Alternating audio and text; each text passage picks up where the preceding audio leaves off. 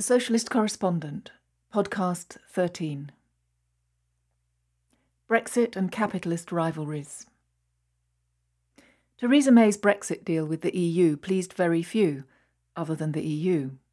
However, she clung on as Prime Minister far beyond her time was up, mainly due to the Tories' fear of a general election. Eventually, Mrs May lost all authority, and was so isolated that even she, stubborn to the end, and through tears, was forced to resign. Whoever replaces her as Tory leader and Prime Minister, Boris Johnson or Jeremy Hunt, will promise to deliver some kind of Brexit, especially given the thrashing the Tories took at the hands of the recently formed Brexit Party in the EU elections.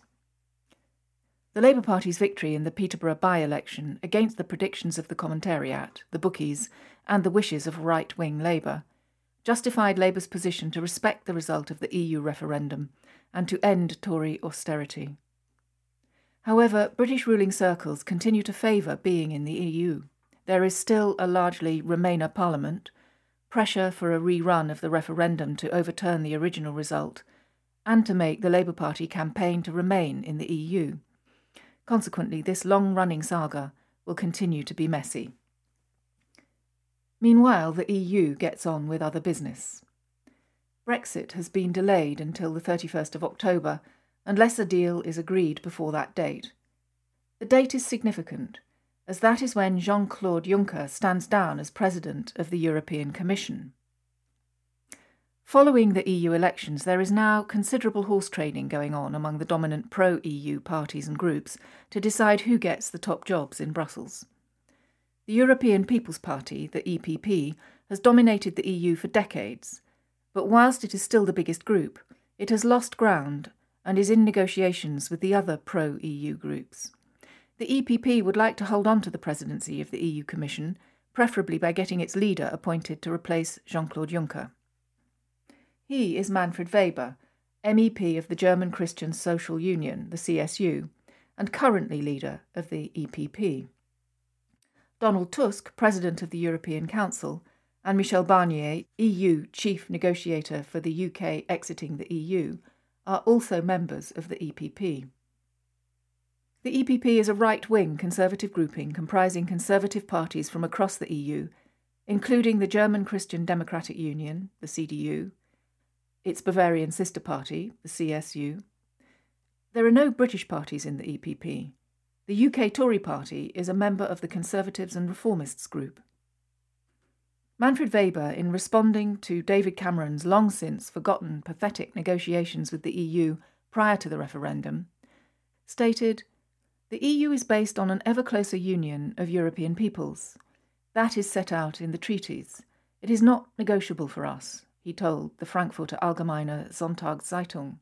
"We cannot sell the soul of Europe," he added, also rejecting any demands to let national parliaments win rights to stop European laws.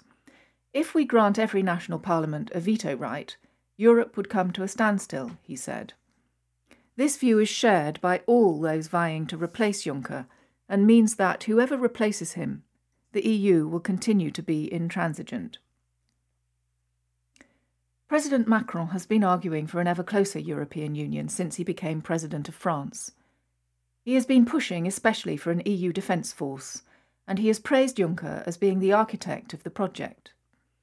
9 EU nations, including Britain, have formalised a plan to create a European military intervention force. The force, known as the European Intervention Initiative, is intended to be able to deploy rapidly to deal with crises. While Germany has been steadily militarising and playing a prominent role in NATO deployment in Eastern Europe in recent years, Macron is intent on putting France into pole position in the EU military apparatus. At the moment, Britain is the EU bloc's biggest military power. If Britain leaves the EU, then France will be the only nuclear-armed member. The current EU multinational financial framework, the MFF, ends in 2020.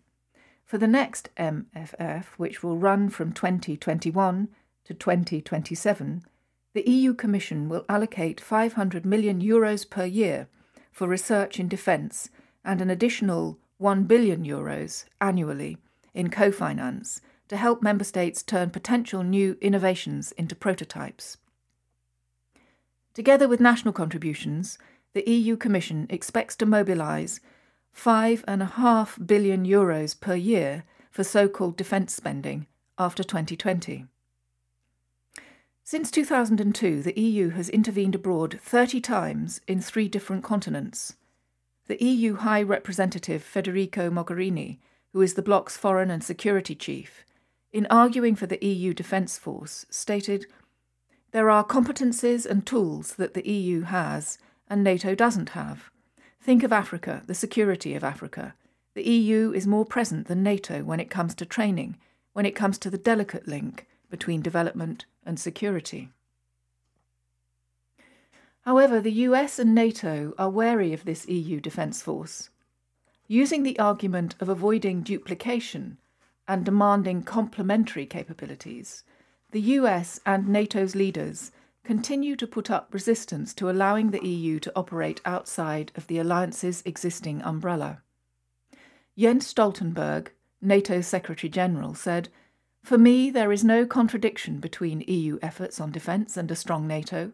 Actually, that works perfectly, hand in hand, as long as the EU efforts are done in the right way, meaning not competing, not duplicating NATO efforts, but complementing them. Then these efforts will strengthen the European pillar in NATO." However, he also firmly rejected the notion that the EU could ever or would ever be able to defend itself. "The only thing we have to be focused on," he said, or aware of, is the risk for any duplication or any misconception that this is something that will replace NATO, because of course the EU can never replace NATO when it comes to collective defence and protecting Europe.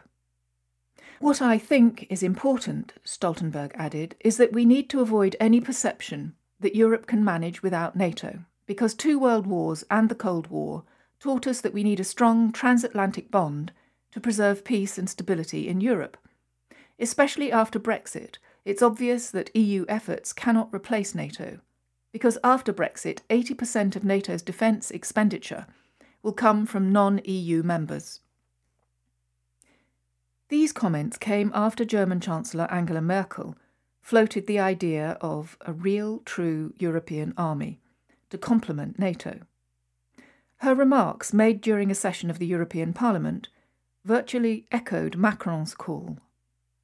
Stoltenberg stated, "It will not be a wise decision by all those nations who are members of both NATO and the European Union to start to have 2 sets of command structures or to duplicate what NATO is doing." In an interview at the Halifax International Security Forum in November 2018, the chair of NATO's Military Committee, Air Vice Marshal Sir Stuart Peach, formerly Chief of Britain's Defence Staff, referring to Stoltenberg's remarks, said, "Of course, as chairman of the Military Committee, I agree with him. It's unwise to duplicate." Pointing to NATO's strength as a single set of forces with a unique command and control network and planning process, Peach emphasised that NATO has a single set of forces, and in our processes, those forces are trained and assured and certified by NATO. "It's not rhetoric-based, it's real planning, based on real data," he said. "And therefore, why would you wish to duplicate or replicate the strengths of an existing strong alliance?" At NATO, no one wants to be seen to be discouraging greater EU military investment or cooperation, but equally they want to defend NATO's command and control setup and to maintain US leadership. President Trump has tested the strained bonds with some of America's closest allies by pressuring fellow NATO members to rely less on the US and dedicate a greater percentage of their gross domestic products to defence. Besides differences over an EU defence force, there are several other critical areas of difference and conflict between the US and the EU. These include the US pulling out of the Iran nuclear deal and imposing sanctions against EU companies, the US ending the Intermediate Range Nuclear Forces Treaty, the tariffs imposed on EU companies related to the US-initiated US-China trade war, and US pressure to stop EU countries buying Russian gas via the Nord Stream pipeline. The US opposition to Nord Stream 2, which will bring Russian gas to Germany, is a source of high tension between the US and Germany. The US is using sanctions against companies involved in the project, which has been met with a furious reaction in Germany. The Nord Stream pipeline carries natural gas from Vyborg in Russia to Greifswald in Germany under the Baltic Sea. The first pipeline was officially inaugurated on the 8th of November 2011 by German Chancellor Merkel, Russian President Medvedev, French Prime Minister François Fillon, and Dutch Prime Minister Mark Rutte. The pipeline, which is 759 miles in length, is the longest sub-sea pipeline in the world and has a capacity to carry 55 billion cubic metres of natural gas. Nord Stream AG shareholders are the Russian company Gazprom, 51%, the German companies E.ON and Wintershall, both of which own 15.5%, the Dutch company Gasunie, 9%, and the French company Engie, 9%. The chair of Nord Stream's board is Gerhard Schröder, former German Chancellor from 1998 to 2005. Nord Stream 2 will double the capacity to 110 billion cubic metres and is scheduled to come into operation in late 2019. Nord Stream AG signed a financing agreement for the Nord Stream 2 pipeline project with the German company Uniper, the Austrian company OMV, Royal Dutch Shell, the German company Wintershall, and the French company Engie.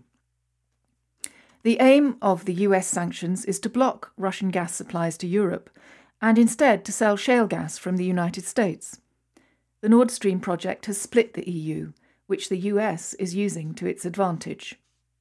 The Nord Stream pipeline bypasses countries like Ukraine, Poland and the Baltic states. 9 EU countries signed a letter criticising the project. Ukraine fears the loss of transit revenue if Russian gas supplies don't pass through their territory anymore once the new pipeline is built. Lithuania's state-owned gas trader signed a deal in May 2017 to buy liquefied natural gas, LNG, directly from the United States and is part of Lithuania's efforts to diversify its gas suppliers and reduce its reliance on Russia's Gazprom. Poland's state-run gas firm, PGNiG, received its first US spot delivery of LNG from Cheniere Energy in June 2017. Croatia is planning to complete the building of an LNG terminal in 2019. 12 countries bordering the Baltic, Black and Adriatic Seas formed a consortium, dubbed the Three Seas Initiative, in 2016 to develop regional infrastructure, trade and energy projects. On the 6th of July 2017, a summit of the presidents of the countries involved gathered in Warsaw, hosted jointly by Poland and Croatia. The Three Seas Initiative is seen as a Polish bid to carve out influence outside the European Union, with which the nationalist government has repeatedly clashed. US President Trump visited Poland to take part in the Three Seas Summit of leaders from Central Europe, the Baltic states, and the Balkans. At the summit, Trump promoted US natural gas exports to the leaders from these Central and Eastern European countries, which currently heavily rely on Russian supplies. These various intercapitalist rivalries are a reflection of the new era of great power politics in which American power is waning. China is becoming a bigger and bigger player. Russia is defending itself and its interests, and the EU bloc, under the hegemony of Germany and despite internal differences, is striving for ever closer union. Britain's place as an imperialist power in this scheme of things has long been diminished. After World War II, British capitalism tried to ride 3 horses at once, that is, be the USA's closest ally, to operate as a key player in Western Europe, and still keep special relations with its old empire through the Commonwealth. The decision to give priority to London's Western European interests over the preservation of special trading and financial links with the Commonwealth was taken by the Macmillan government in the early 1960s. After several rejections, Britain gained entry to the common market, the predecessor of the EU. However, the question of priority between Western Europe and the United States remained unresolved and has been a continuing cause of division within the Tory party. The latest example of this was the sacking of Tory Defence Secretary Gavin Williamson by Prime Minister Theresa May over the leak about the government's intention to use the Chinese company Huawei in the development of the 5G network, despite heavy US pressure to boycott Huawei. Although the dominant position within Britain's ruling circles has been to remain in the EU, and remains so, these divisions in Britain's ruling circles have been reflected in the Tory party over decades. The divisions erupted over the EU referendum, and in the 3 years since have intensified to the point where the Tory party, the party of choice of the British ruling class, is engulfed by them.